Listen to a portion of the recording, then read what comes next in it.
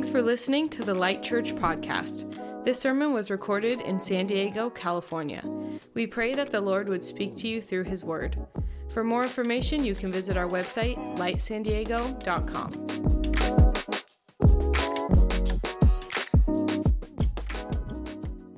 Hey, today we're continuing in our preaching series that we've titled The Trellis. If you've been tracking with us from the beginning of the year, we've been following this theme of the garden. And we looked at the seed being planted and new life being sprouted out. And we've gone through books of the Bible and we've done topical series. And this series for the next couple months leading towards our Advent series, which kind of blows my mind that I'm saying that we're heading towards our Advent series at the end of the year. But for the fall season, we're going to be in this series called The Trellis.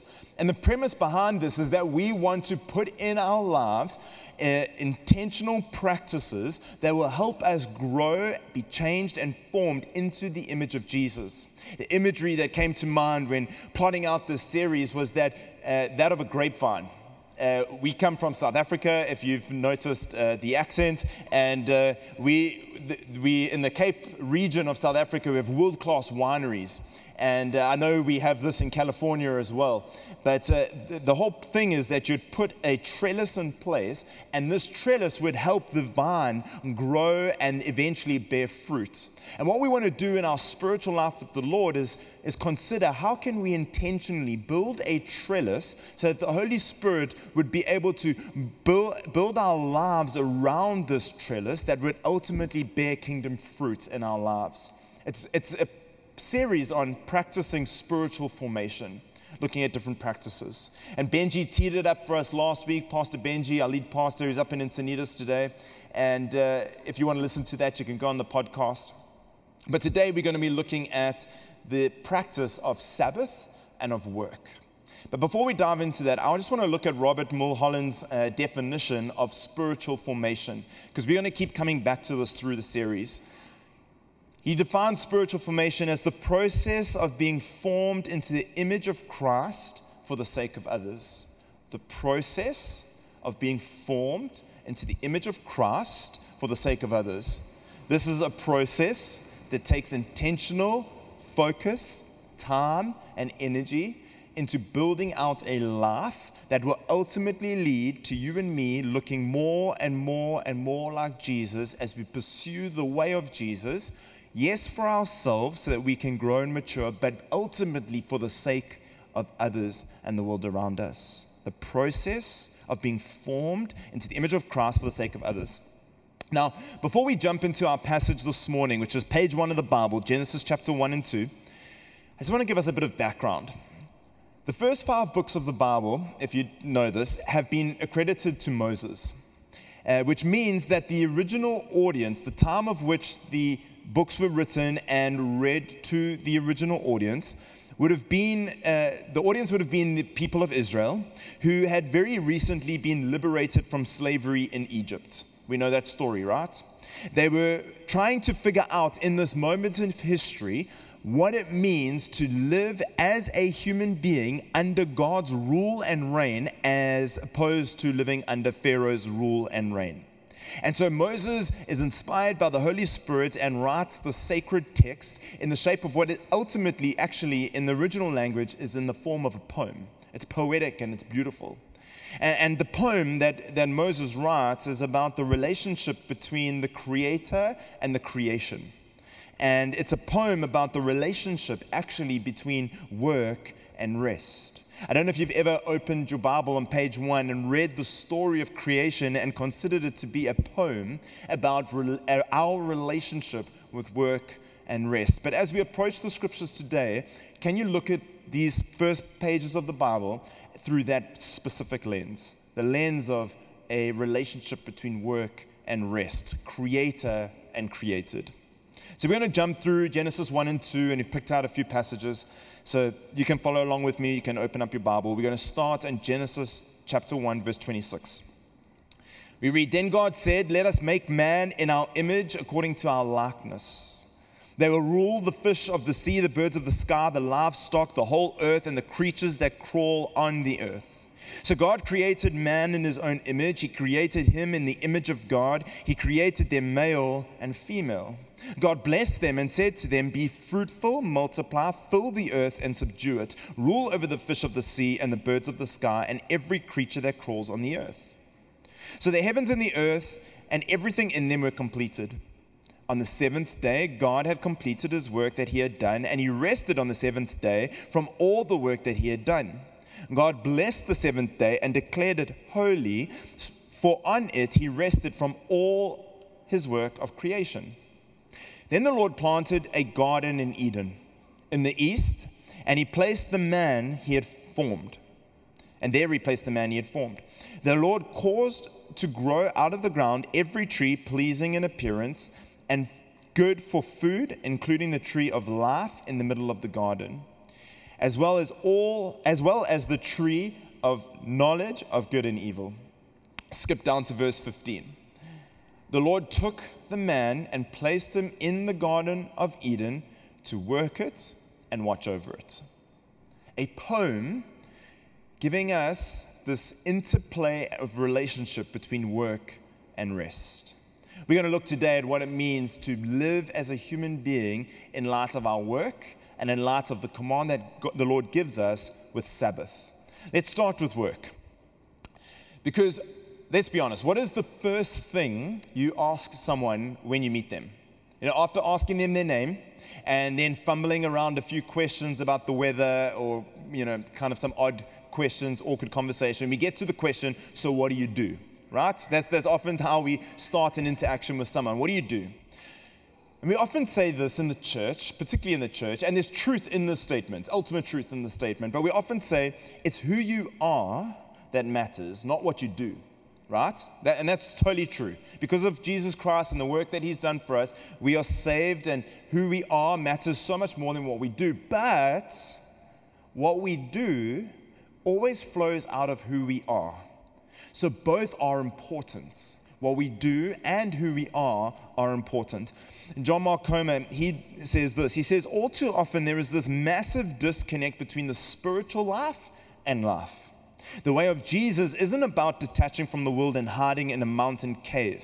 Jesus was a construction worker or a carpenter or masonry, whatever, and then he was a rabbi or a teacher. His way is about living a seamless, integrated life where the polarization between sacred and secular is gone, and all of life is full immersion in what Jesus called the kingdom of God. But this will never happen unless we recapture a theology of work and rest, and I love this language that he uses, and the art of being human. The art of being human. This relationship between work and rest. So I ask us the question, because this is kind of a fundamental question that all through the ages human beings have been asking ourselves: why do we exist? And what are we here for? Why do we exist? And what are we here for? Well, in Genesis, God says in chapter 1, verse 26, let us make man in our image according to our likeness. What's the next sentence? They will rule. There it is. What are we made for?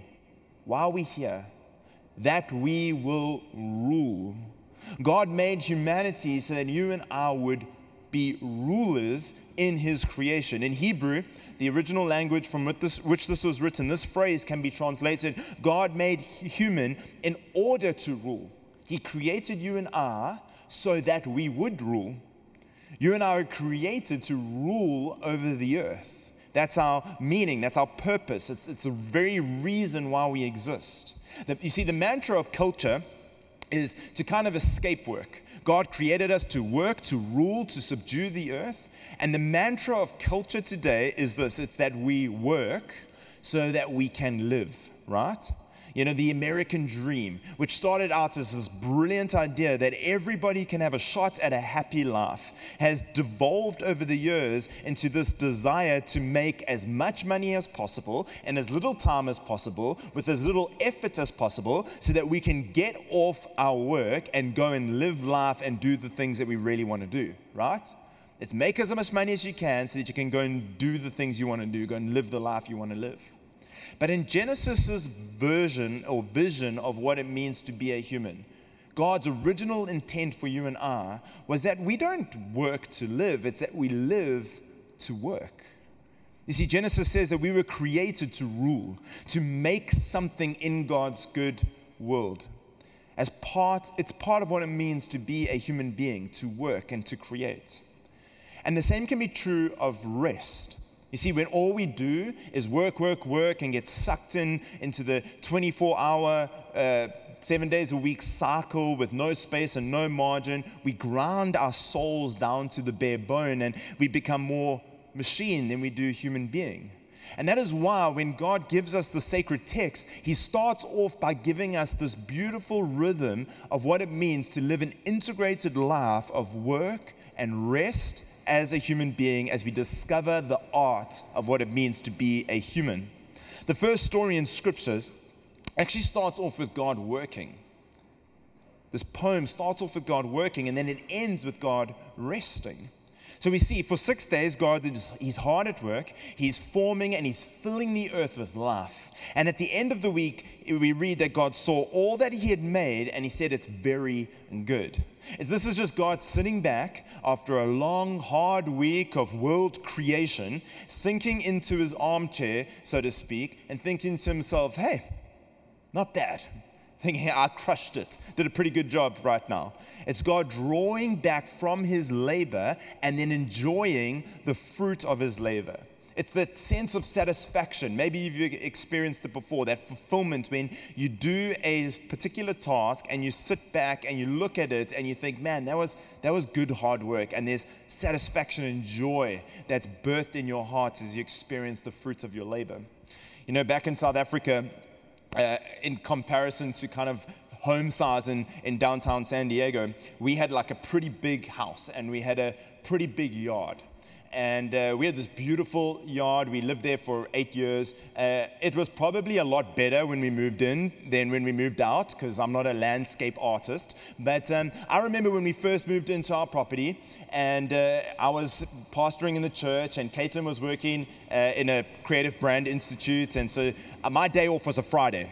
And so Caitlin would go off to work. It was before kids, which seems like a lifetime ago. But Caitlin would go off to work, and I would tend the yard, right, as a real man. And I would get into the soil, and I would do the weeding, and I would do the cutting, and I would do all the gardening things, and I would clean the pool. And honestly, like, it took the entire day. It was pretty exhausting, and it's not like my natural thing to do, but I would get stuck in and enjoy the fact that I was now a homeowner and a provider for the family and a real masculine man and do all the dirty stuff. And in doing that, it was hard and it was grinding work. And it was every Friday I would do this work. But you know what would happen at the end of the day? I would sit, we had this beautiful deck and we had nice furniture on the deck. I could sit on the deck and just overlook my domain of successful yard work, and I would have this sense of joy and satisfaction and pride that would come after a good, solid, honest day's work. And that's what God kind of breathed into the rhythm of creation, the satisfaction and joy and peace and delight that comes from a good day's work. We read in Genesis, by the seventh day, God had finished the work He had been doing. So on the seventh day, He rested from all the work. Now, rest here that's given to us in Genesis was not because God was tired or worn out or burnt out. He wasn't exhausted, so I need a break, and so He just chilled and watched Netflix. It was more an act of delight. Wow, this is good work, and I'm a delight in its fruit. God's enjoying the fruits of His labor. Tim Keller, in his excellent book on work, Every Good Endeavor, he says, and defines work, he says, in the beginning, then God worked. Work was not a necessary evil that came into the picture later, but something human beings were created to do, or something that human beings were created to do, but was beneath the great God Himself. No, God worked for the sheer joy of it.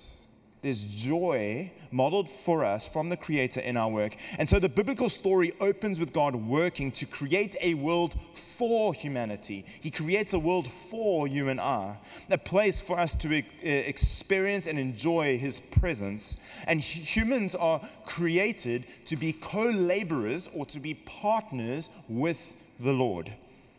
We are God's partners. You are a partner of the living God. The language that is used in Genesis is this imagery of, or the language of, the image of God. He says, let us make man in our image according to our likeness. They will rule the fish of the sea, the birds of the sky, the livestock, the whole earth, and the creatures that crawl on the earth. So he created man in his own image, and he created him in the image of God. He created them male and female. We are created in the image of God. In the original language, in Hebrew, the word that is used here to define this phrase can also be translated, we were created as an idol, or we were created as a statue. An idol, what is an idol? An idol is an invisible representation, a visible representation of an invisible being.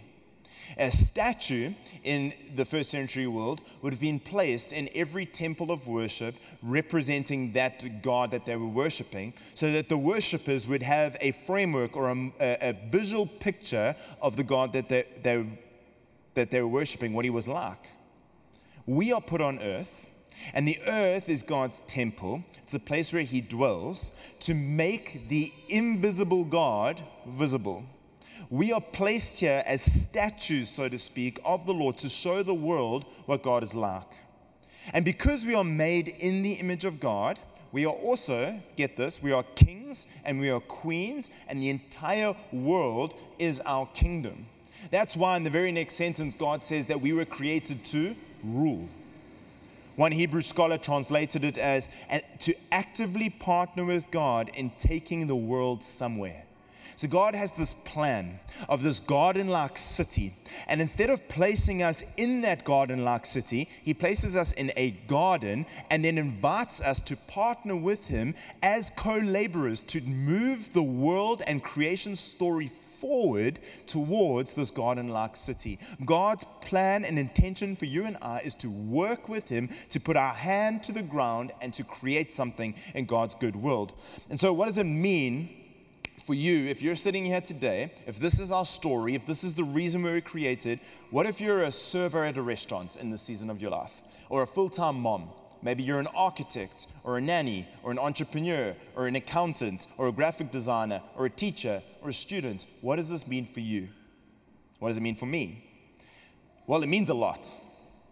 For starters, it means that your work, what you do Monday to Friday or Saturday or Sunday or whatever your rhythm looks like, your work is a core part of what it means to be a human.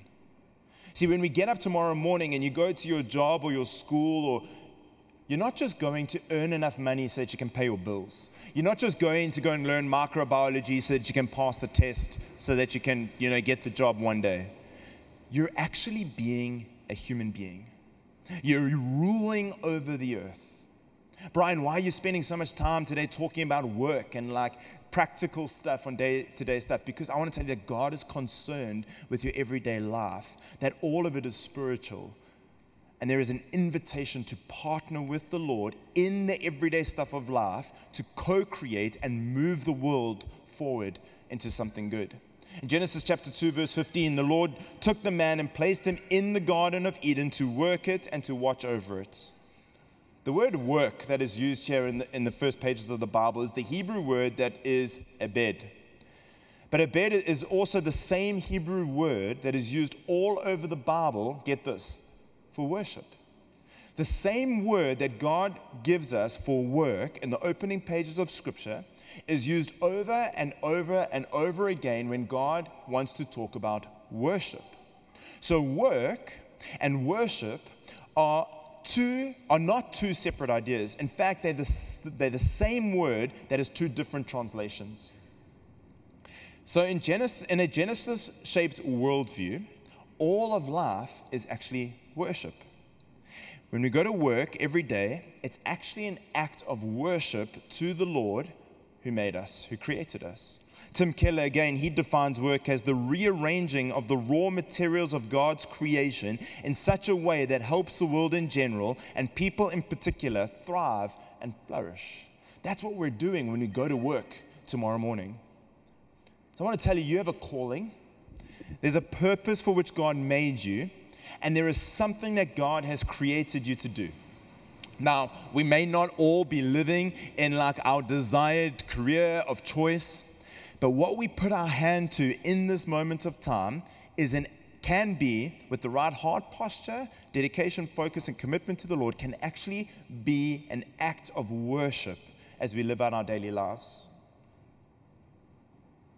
But in order for that to become a reality, we need to pause and take a moment to consider, how can we cross the chasm that has been created between what is the false idea of the sacred and secular divide?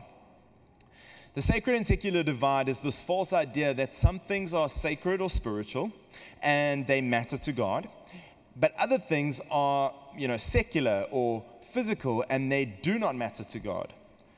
The problem with this definition, this false definition, is that most of life, as we define it, would actually fall into the secular category. Think about it. Most of life, 95% of your life is spent grocery shopping, walking the dog, cutting your toenails, going to the shop, reading a book in the park, going to bed at night, and working your 9 to 5. That's the stuff of everyday life.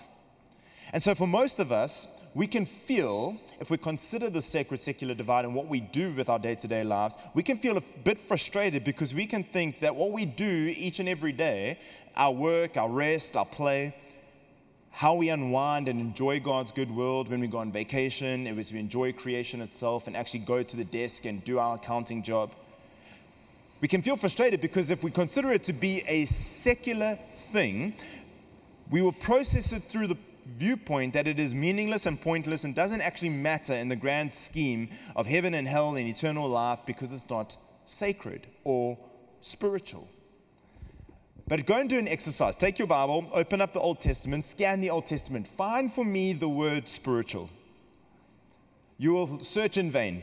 The word spiritual cannot be found in the Old Testament because in a Hebrew worldview, all of life is spiritual. Everything we do is spiritual. There was no need for them to talk about the sacred and the secular because everything was sacred. God wants to be involved in all areas of our lives, friends. Every square inch of our lives, because everything is spiritual and by a result, everything matters to God. So you're a project manager at work. Great. You're also a priest. You're a teacher. Yes, fantastic. But you're also a priest. You're a college student or a stay-at-home mom or stay-at-home dad or an entrepreneur. Fantastic. You're also a priest. We are all image bearers of God, created to rule and to partner with the Lord, to work and to draw out the earth, its potential, and unleash the potential in this good world for human flourishing so that we can enjoy God's good presence. But in order to work well, we need to learn how to rest well. And this is not just a good idea. You see, we put our hand to the task.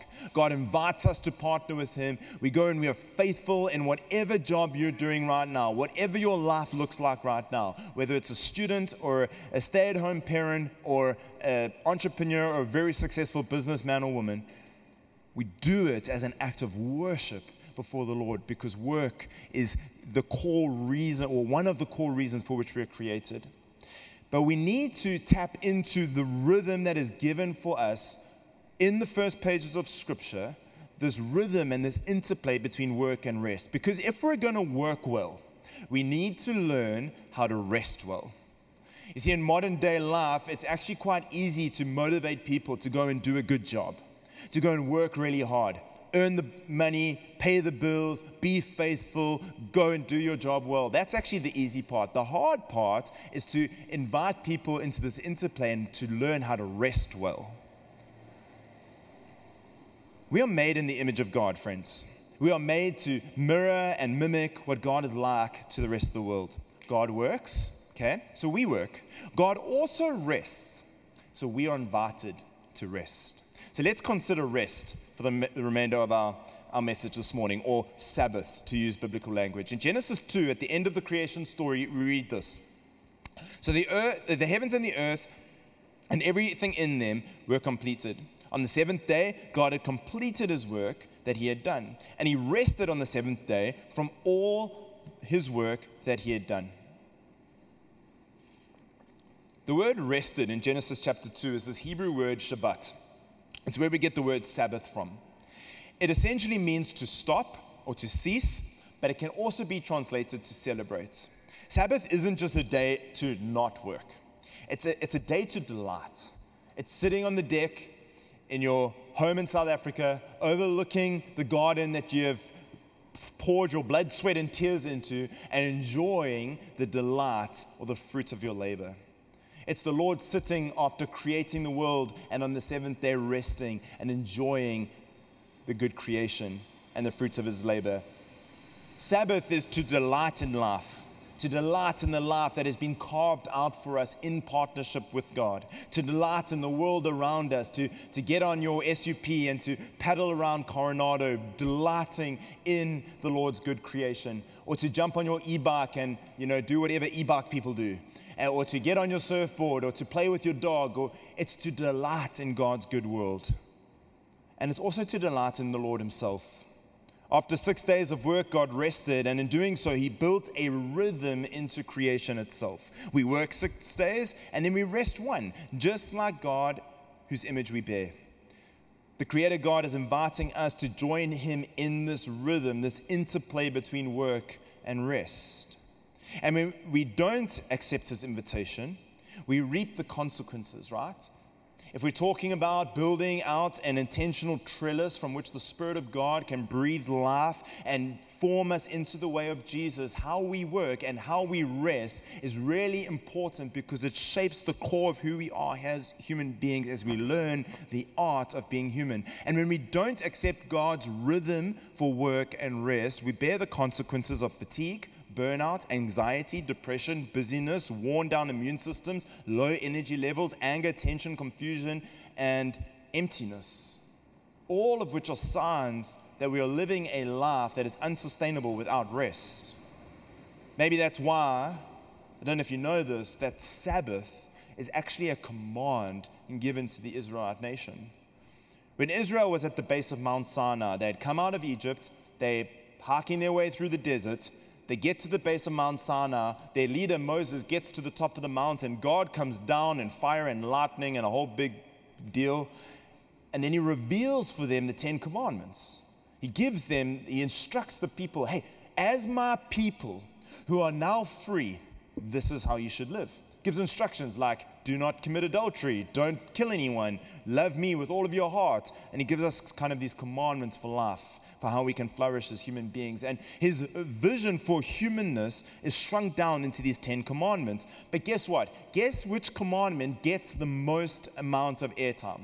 Which commandment has the most amount of detail and explanation attached to it? He said, hey, don't kill anyone, don't cheat on your wife, love me. And then he goes into a whole long spiel or talk on the Sabbath. Sabbath gets more attention to any other command on top of Mount Sinai. The Sabbath starts off, God says, remember the Sabbath. And so Sabbath, by implication, is actually something that the Lord notices as something that's easy for us to forget. It's easy to get stuck into this 24/7 go hamster wheel of the modern world. It's easy for it just to become another day in the rat race. It's another day to fall into the pattern of work, buy, sell, repeat. And God says, hey, remember the Sabbath day and keep it holy. At one point, Moses calls the Sabbath a gift. And that's exactly what it is. Yes, it's a command, it's an instruction from the Lord, but this instruction is a gift. It's like when I tell my kids, hey, you need to go to bed, it's bedtime now. That instruction is actually my expression of care towards them as a parent, because I know in order for them to flourish and thrive the next day, they need to get a good amount of rest. Or hey, you cannot eat M&Ms for dinner because you need to nourish it. You know the deal. By the way, don't eat M&Ms for dinner. We give instruction as an act of love and as a gift. God's good gift towards us is that he cares enough to build out a structure and rhythm for our lives. And just like work, when resting, when Sabbathing is done right, it can also be an act of worship. You can rest as an act of worship to the Lord. Did you know that? The Sabbath is also a day to remember that we are not God. See, we take a day off, and guess what? The world gets on just fine without us. The Sabbath is a day to celebrate this reality, to celebrate our weakness, our mortality, and our limits, and to celebrate our God, to rest with Him, and most importantly, to rest in Him. So on the Sabbath, we don't just take a day off from work and chill and do nothing. We take a day off from the toil. We take a day off from consumption. We take a day off from the American dream of let's get ahead and let's get enough stuff to hopefully make me happy. We give Him all of our fear, all of our anxiety, all of our stress, and all of our worry. We let go and we just be. And we remember our place in the universe so that we never forget that there is a God and that I am not Him. Now, I don't know if you know this, but we get two versions of the Ten Commandments in the scriptures. The first is in Exodus when Moses goes up the mountain. But then in Deuteronomy chapter 5, Moses gives the Israelite nation a reminder. And both accounts of the Ten Commandments are almost identical, but they end on a pretty different note. At Mount Sinai, in Exodus chapter 20, we read, "For the Lord made the heavens and the earth, the sea and everything in them in 6 days, and He rested on the seventh day. Therefore the Lord blessed the Sabbath day and declared it holy." So at Sinai, the Sabbath command is rooted in the creation story. But in Deuteronomy, it ends like this. "Remember that you were a slave in the land of Egypt, and your Lord your God brought you out of there with a strong hand and an outstretched arm. This is why the Lord your God has commanded you to keep the Sabbath day." Here, in the second account of the Ten Commandments, the Sabbath command is grounded in the story of the Exodus. At Sinai, the Sabbath was about tapping into the rhythm of creation. But in Deuteronomy, the Sabbath is an act of defiance against Pharaoh and his slave drivers. If you don't know the story, Israel was in captivity in Egypt, and they were under Pharaoh's oppressive rule. They were slaves, and they had to work with no rest. In Deuteronomy, the Sabbath is given to the Israelite nation as an act of defiance against a slave driver, Pharaoh. At Sinai, it was a way of saying yes to God and His good will. But in Deuteronomy, it's a way of saying no to Egypt and its system. At Sinai, it's an invitation to join God in delighting in the good creation. But in Deuteronomy, it's a warning to stay away from Egypt and its way of life. But why in the world, think about this, why in the world would Moses have to remind the Israelite nation to not go back into slavery? They've just gone through 400 years as slaves. Why would they need to be reminded to not go back there? Because Israel was prone to forget, and so are we. You see, it's easy to forget the past. And so the Sabbath actually becomes almost a memorial. At Sinai, it looks back to Eden, but in Deuteronomy, it looks back to Egypt. And Egypt is somewhere we never want to go back to. You see, in Egypt, the Hebrews were slaves. Slaves don't get a Sabbath. They don't get to rest. Slaves are something almost less than human. They have value only in what they produce. They work all day, every day, until they die with no rest. And all of their life is accumulated into what can you produce. What you're worth is what you produce. Rest is never an option for a slave. And today, 2023, I would argue that Pharaoh is in our culture alive and well. Pharaoh is your cell phone, calling for your attention all the time, distracting you from the ways of Jesus. Pharaoh is that guilty feeling in your gut when you're not working, or you get to and this happens to me all the time. You can ask Caitlin. At the end of a restful day, of a day of delight, what do I often say to her? I feel like I didn't achieve anything today. And I have this guilty feeling, this unrest, this restlessness in my soul, because I'm not delighting in God's good creation and recognizing that there is a God and it's not me. I'm not giving attention to the fact that actually the world's going to get on fine without me and I am not worth what I produce. Pharaoh is that voice in the back of your head screaming at you, work harder, work faster, work longer, produce, buy, get, store, achieve. And it's not just Pharaoh himself. Pharaoh's economic system is alive and well today. We don't call it Egypt anymore. We just call it capitalism or consumerism or Black Friday. Israel isn't the only one that's prone to forgetfulness. Some of us actually want to go back to Egypt. We miss it there. After all, Egypt is pretty lousy if you're a Hebrew, but let me tell you, Egypt was a pretty cool place if you were Egyptian. And there's a little bit of Egypt and a little bit of Pharaoh in each of us. Our endless desire for more, to get, to earn, achieve, to accumulate. With this endless desire gets this restlessness in our souls. This angst, this anxiety, this need for more, this never reaching satisfaction or fulfillment. Friends, when we Sabbath, what we do is we leave Egypt behind. It's about emancipation from Pharaoh's suffocating rule on our lives. When we rest and we stop, after good hard work, yes, but when we rest and we stop, it's actually about freedom. You know, Americans, we're working more than ever before. This is large part is due to technology. These so-called labor-saving devices have actually skyrocketed the amount of hours that we spend working on average. We used to have to go to the office or the job site to get your work done. Now all you have to do is lean over in the middle of the night and just pick up your cell phone to engage with work. We need to learn how to power down, to unplug, to disconnect, to take a break, to be in one place at one time, not so that we can just chill, but so that we can enjoy our God who so desperately wants to be with us. We forget that we're not a machine. We can't work 24/7.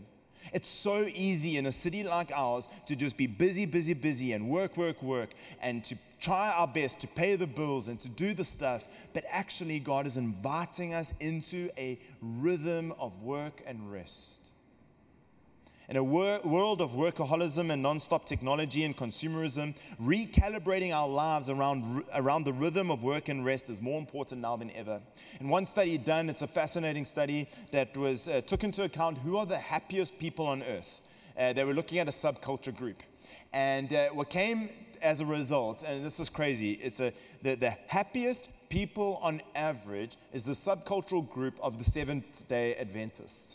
Now, if you know anything about the Seventh-day Adventists, they religiously practice, very strictly, taking a day off, a Sabbath. And what is fascinating is that they found that this group, the people that religiously practice taking a day off, to the extreme, they were actually classified as the happiest people on earth. Get this, the Seventh-day Adventists also live on average 10 years longer than any other subcultural group. And the study was then done to say, actually, if you take the average lifespan of a human being and you accumulate, if they took a Sabbath, how many years would that, and how many Sabbath days have they taken? What would that add up to in years? Fascinating, shock, it would add up to 10 years.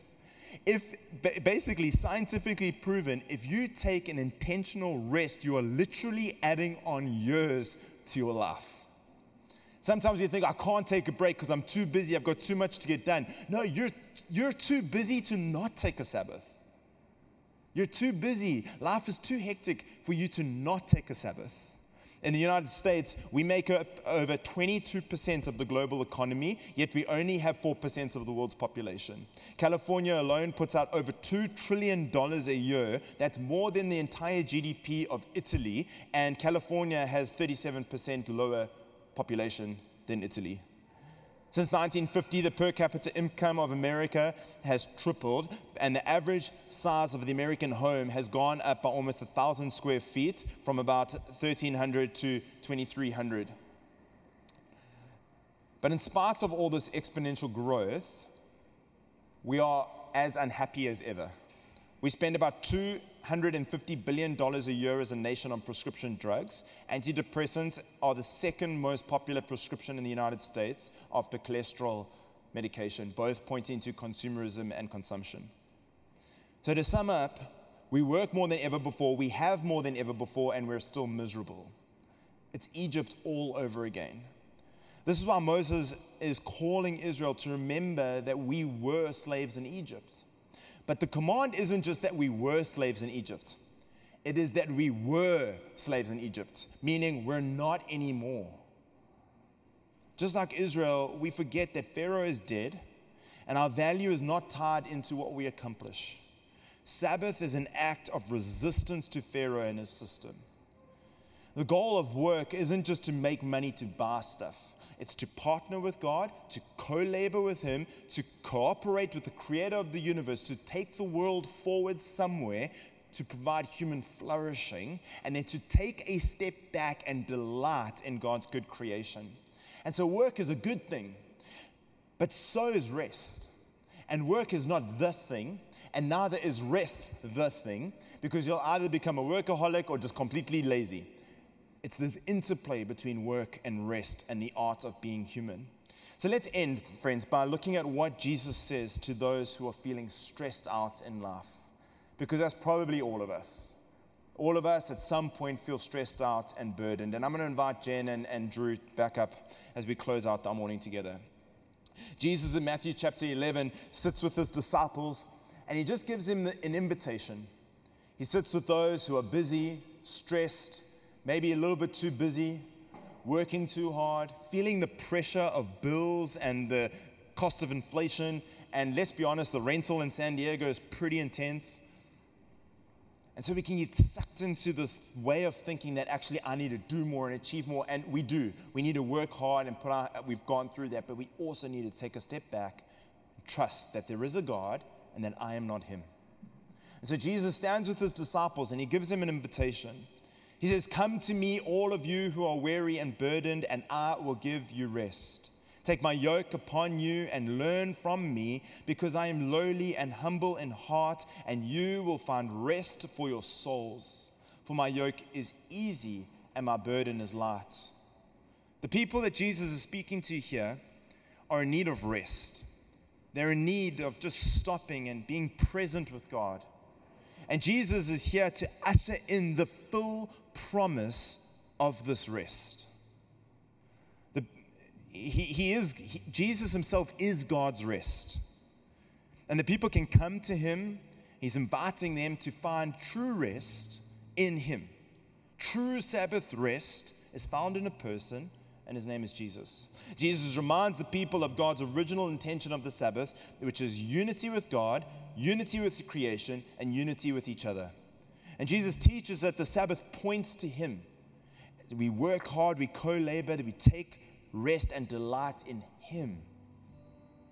One of Israel's prophets promised that we would find this merciful rhythm, this rest in a person who will restore all of what was lost in Genesis chapter 3. In Genesis chapter 3, God's original intent for creation was disrupted, and work became toil. Work became cursed. But work itself was not created as cursed. We will work again in the new creation, and that work will be joyful and full of delights. When followers of Jesus observe the Sabbath after a good, honest week of work, we live as though this new creation is our reality right now.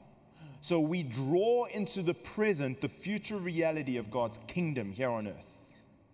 It's an act of worship. Sometimes we view like, to bring God's kingdom come needs to be the spiritual stuff. And yes, it's all the spiritual stuff, but you know what's also spiritual? Working hard and resting well. It's what it means to be a human being. And when we trust in God's invitation and we come to him and we truly rest in Jesus, we become places, get this, we become places where his presence is pleased to dwell. And so what this does, this practice, what does this look like for you and me as modern day disciples of Jesus, as followers of Jesus?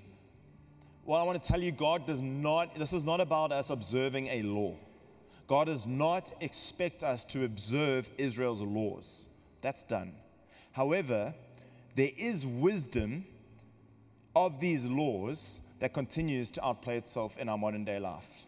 Sabbath it's like, for instance, we're not bound by the laws of the 10 Commandments, but it's pretty wise to not cheat on your spouse. It would be a good idea not to kill anyone. It's a great idea to observe the Sabbath. Sabbath is not a command we are bound to. but it is a promise that we're invited to enjoy. Sabbath rest is an act of regular and intentional trust that God is ruling the world. When we stop working, we can truly rest in God's presence. When we practice this purposeful pause, we make room for God to take up residence in our individual lives and within our community. And when we do this, we take part in this new creation story, we draw it into the present, setting the stage for God to make his dwelling place amongst humanity once again. Mark Slomka, pastor, friend, mentor, you know him, he once said this: through Jesus, we have the ultimate gift. He fulfills the law and restores it as a gift, he becomes our incarnate Sabbath in whom we can enjoy rest 7 days a week. I don't think he withdraws the gift of the Sabbath invitation so much as he guarantees its meaning and promise for us. Because now the Sabbath is a day to rest and a person to rest in. So what is the practical application of this? I just want to encourage you, seriously, just try plan an actual 24-hour Sabbath into the rhythm of your weekly life. Try build it into your calendar, a day to delight and rest. You're not going to go shopping and consuming, and you're going to rest. You're going to enjoy God's good creation. You're going to delight in the fruit of your own labor and the labor of God himself. And invite your family, invite your friends into this rhythm. Because this is what it means to be a human being, is to live into the rhythms of what God created. The art, isn't that beautiful? The art of being a human. Think through what it would look like to not have technology as part of your Sabbath.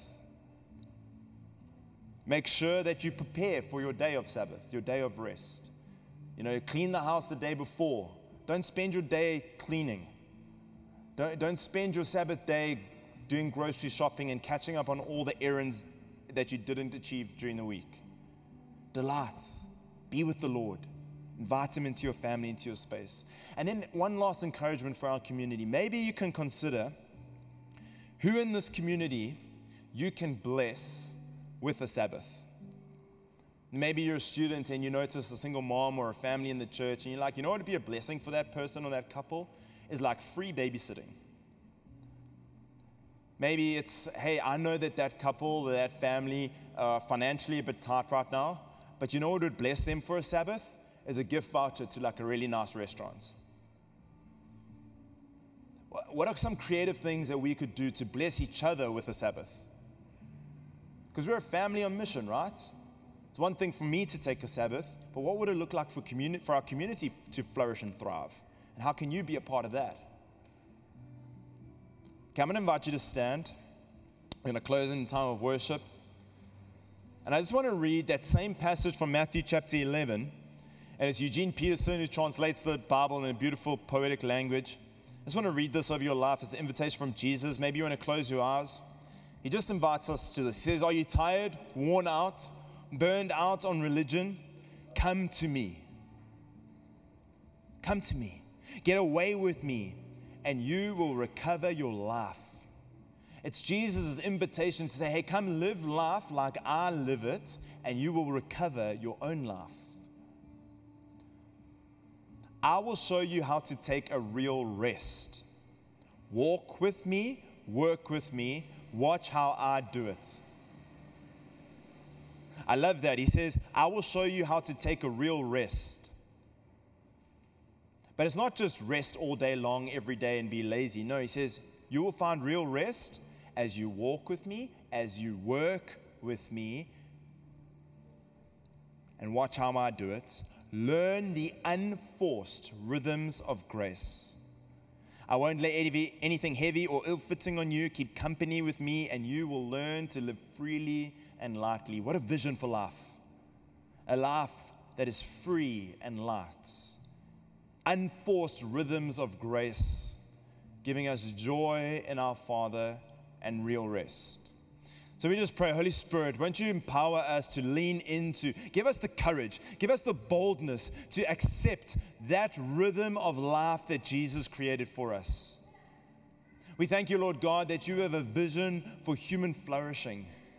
And there is an invitation to step into this good relationship of working well and resting well. Come, Lord Holy Spirit. Come, Lord God. Breathe new life into our rhythms. Give us a vision for what my Monday to Sunday can look like that is going to create joy and flourishing and fullness of life, where I live in intimacy with the Father, joy in the presence of Jesus, empowered by the Holy Spirit to do good work and to take real rest. We thank you that you love us, that you pursue us, and that you are for us. We trust you, Lord. We trust that there is a God, that you are Him, and that I am not.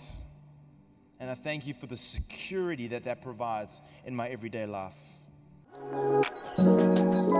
Thanks for listening to the Light Church podcast. This sermon was recorded in San Diego, California. We pray that the Lord would speak to you through His Word. For more information, you can visit our website, lightsandiego.com.